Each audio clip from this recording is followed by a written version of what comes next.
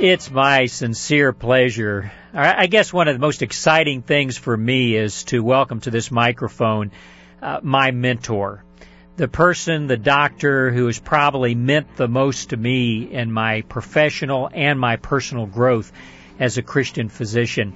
Many of you know that before coming to the Christian Medical and Dental Society, I literally came out of Africa. I spent 11 years there working at Tenwek Hospital, and that time there was spent under the tutelage of Dr. Ernie Sturry. Tenwek Hospital is located in the highlands of Kenya.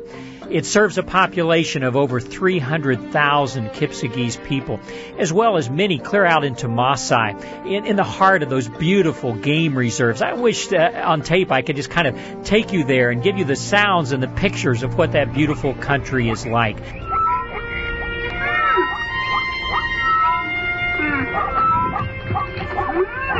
Imagine with me the beauty of God's creation. The Masai Mara plains stretching out with animals, elephants, giraffe, zebra, wildebeest grazing out on the beautiful plains. Vast blue skies filled with pink flamingos around Lake Nakuru.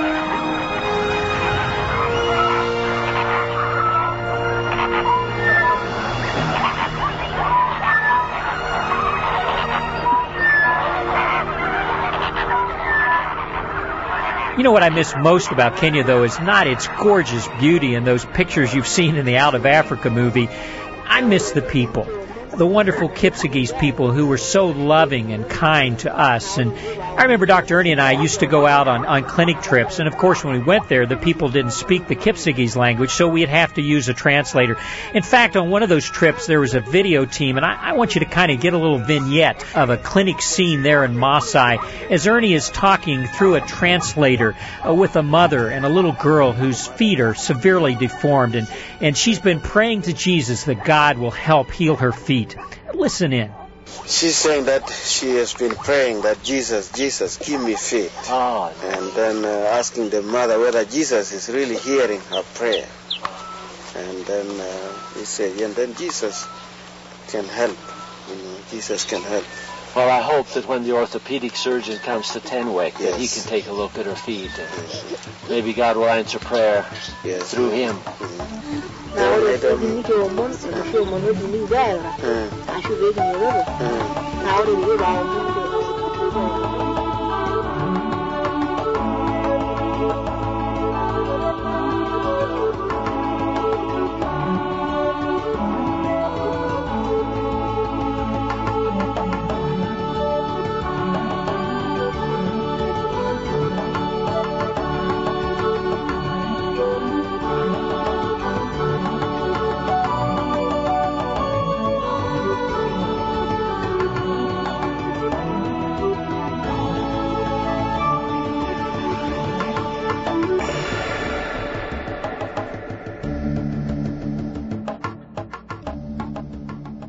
Just recently, we learned that Jesus has actually answered this little girl's prayers, and she can now walk again. The sign that greeted patients as they came into Tenwek Hospital really said it all. It said, "We treat, Jesus heals." And as doctors, so often we had to tackle things way beyond our abilities and our experience, and time again, we just saw God's faithfulness. And if I had to say anything about those 11 years in Kenya, it was just that again and again we saw that God kept every one of his promises.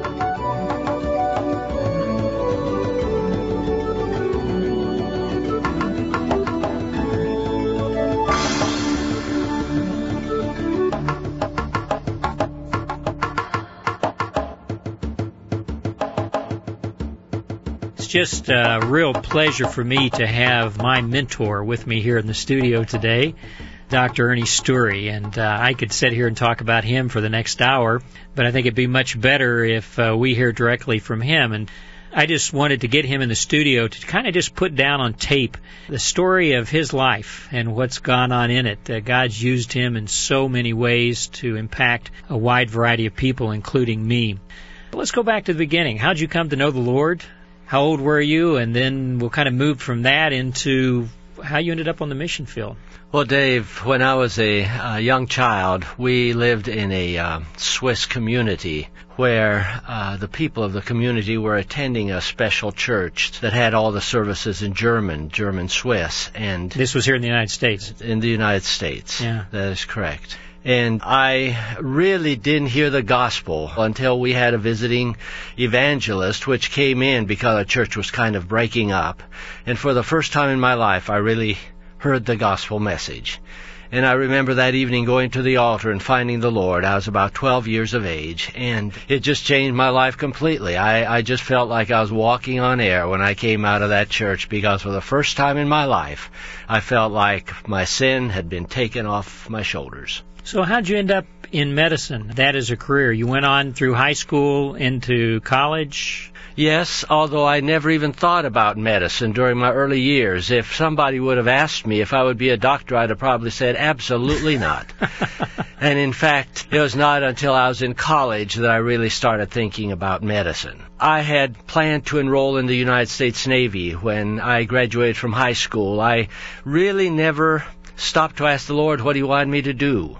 I was just planning my own career, something exciting, something I love to do, and I thought I'd love to go into electronics. Mm-hmm. And so I went to the recruiting office there in Fort Wayne, Indiana, and I asked the recruiter if I might be able to get into the Navy and get into electronics. And he said, well, let's give you some examinations, some tests, and find out if we could do that. And after giving me the examinations, he said, yes, we'd be happy for you to join the U.S. Navy, and we'll train you in electronics at the Great Lakes Naval Training Station.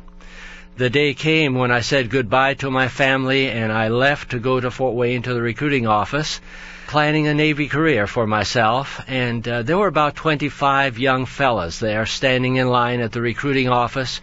The recruiter had all of the documents in his hand, and there was a Greyhound bus sitting out at the curb outside the door, filing out. And as I approached the door, suddenly in my heart I felt I was doing the wrong thing. And I turned to the recruiting officer and I said, look, is there any way to back out? And he looked at me and he said, well, yes, until you're sworn in, you can back out. And I said, okay, thanks, and I stepped out of line.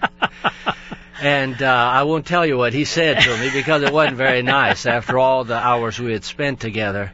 But I went home that day very angry with myself because I didn't know why I had done that, and I didn't know what my future was. I felt like I had blown the greatest opportunity I ever had in my life. And I went home very angry at myself, at God, at everyone else. And I remember when I arrived back home on the farm, my brother was out husking corn, and I went out to help him, and I threw those ears just about as hard as I could because I was trying to get rid of my anger. But about a week later, we had some special services in our church, and the evangelist was speaking to us about complete commitment to the Lord and being filled with His Holy Spirit. And the Lord spoke to my heart, and I went to the altar that evening, and I said, Lord, I don't know what you want with my life, but whatever it is, here it is. And probably never realizing what that was going to be. That is correct. And I probably would have been scared to death if I had realized what it would be. So within the next few weeks, the Lord just kind of laid on my heart a real burden for missions. And so I went to Asbury College with the thought of becoming an evangelistic missionary, a church planter. And that was why I went to college. During the year, my roommate, who was a young fellow from Wyoming who had always wanted to be a doctor, he said to me one day, Ernie, why don't you be a doctor and go to the mission field? You could win more people to the Lord that way than you could as a preaching missionary or as an evangelist. And I said, Mark, the last thing in the world I'd ever be is a doctor. I don't want to be a doctor. I couldn't be a doctor. No thanks. He said, well, you think and pray about it, but for a long time I didn't even do that. But he kept after me. And finally I went to my advisor, Dr. Hammond. I'm sure you remember him, a very godly man there at Asbury College. And I gave him about 10 reasons why I couldn't be a doctor. And he said, Ernie, if the Lord wants you to be a doctor, He can help you through all these problems. He said, why don't you switch to a biology major and see if you enjoy it? And I did, and I thoroughly loved it. Yeah. So where'd you go to med school? I went to med school in Indiana University. And went right after college. That's correct. Okay. And then, if I remember right, you received an award from them a few years ago. Yes, I received the award of the Alumnus of the Year from the Medical University. So you were there 4 years, and when did you kind of focus in to where the mission outreach was going to be? I mean, God leading you not only in your career as a physician, but when did you know it was Kenya, and how did you prepare for that? Well, the interesting thing was that God was leading along that line all the time, and I didn't know it.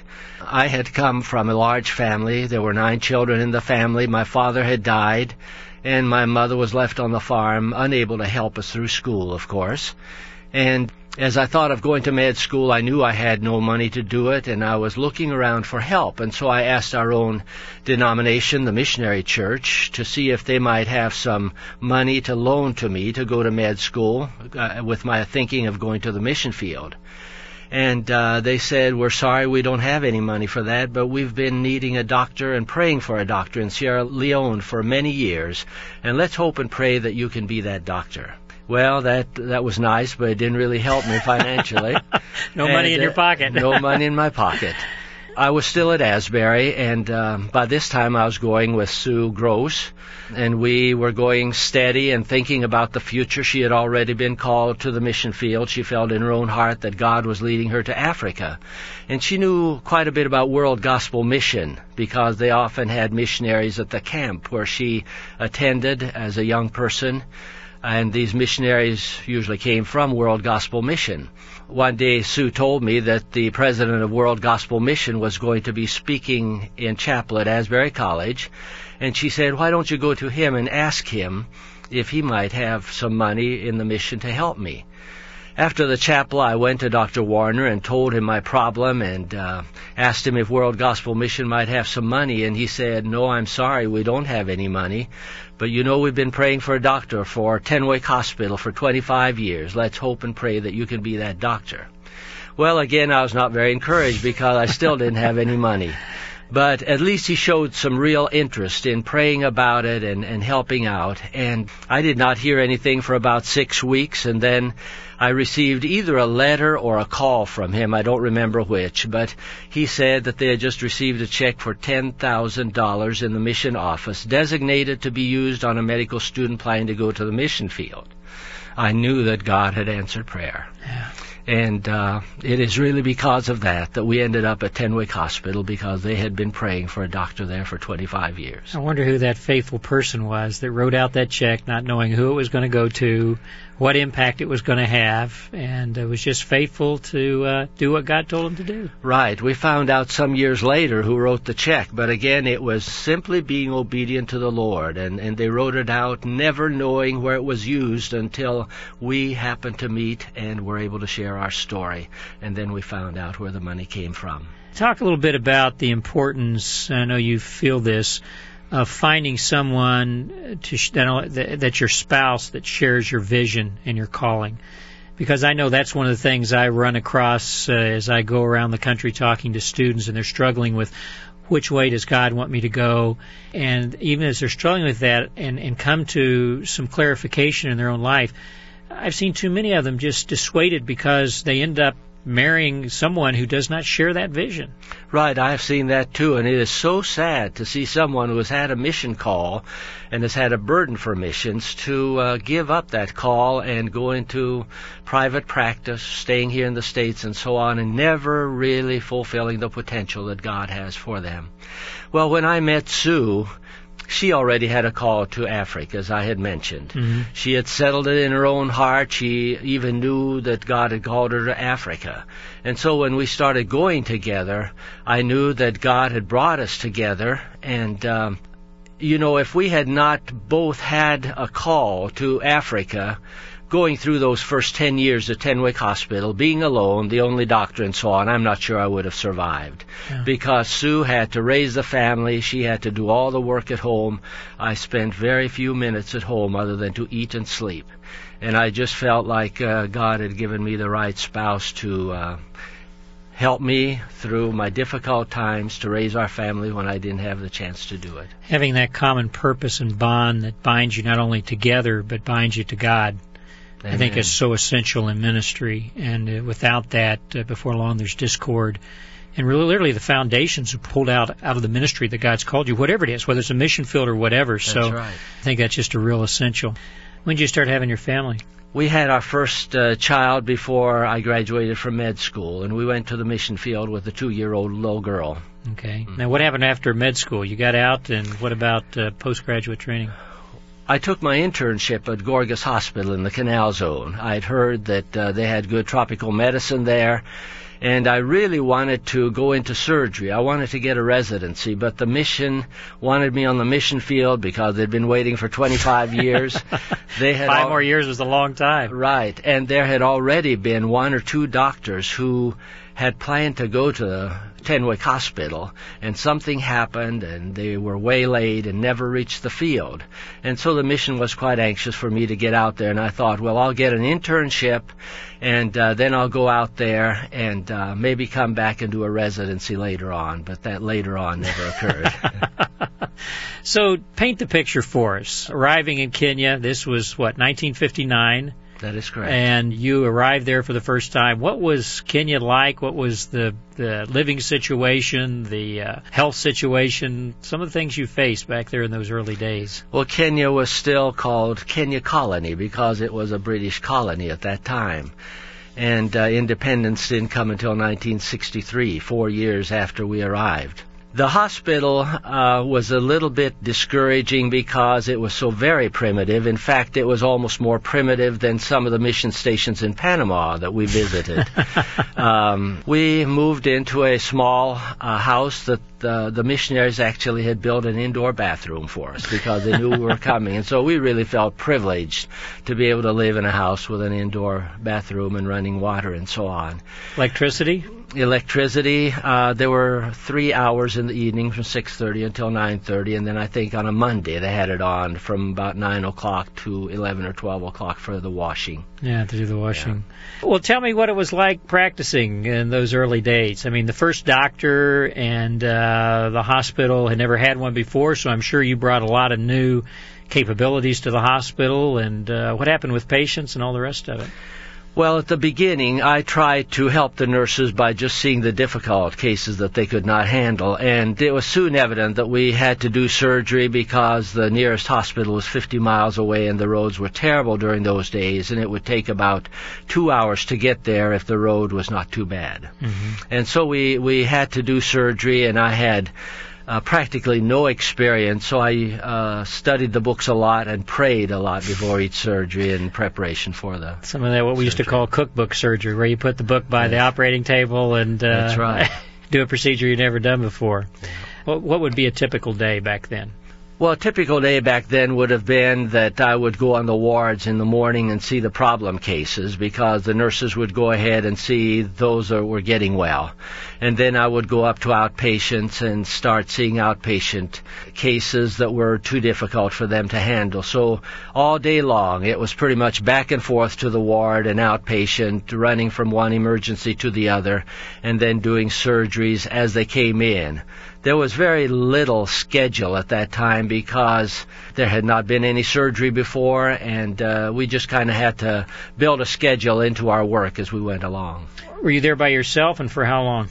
I was there by myself for 10 years. Actually, we had doctors come on 2 different occasions, but they did not stay long. In fact, they came to cover our year of furlough when we went home, but each one of them left before that year was over for various reasons. So I was alone most of the time during those first 10 years, and not only was I alone as far as the hospital was concerned, but there were times when we did not have any maintenance people or any builders there, and so I had to do a lot of the maintenance and supervision and so on in regard to that. Well, I can remember my first time, when was that? 72, when I was staying in your home. And we go up to the hospital, make rounds. We go down and work on the Volkswagen, and we go up and do surgery, and we go down and work on somebody's water heater. And I remember that there was a lot more to missionary medicine than just the medicine end of it. We'd fix stuff at the hospital, and of course, you expanded the hospital tremendously. The time I got there in 72, it was about 130 beds or so. Yes, that's right. Mm-hmm. So how did that happen? I mean, the expansion. Well, the Lord did provide some funds for us, and in 1962 we were able to open up a new medical surgical building where we had a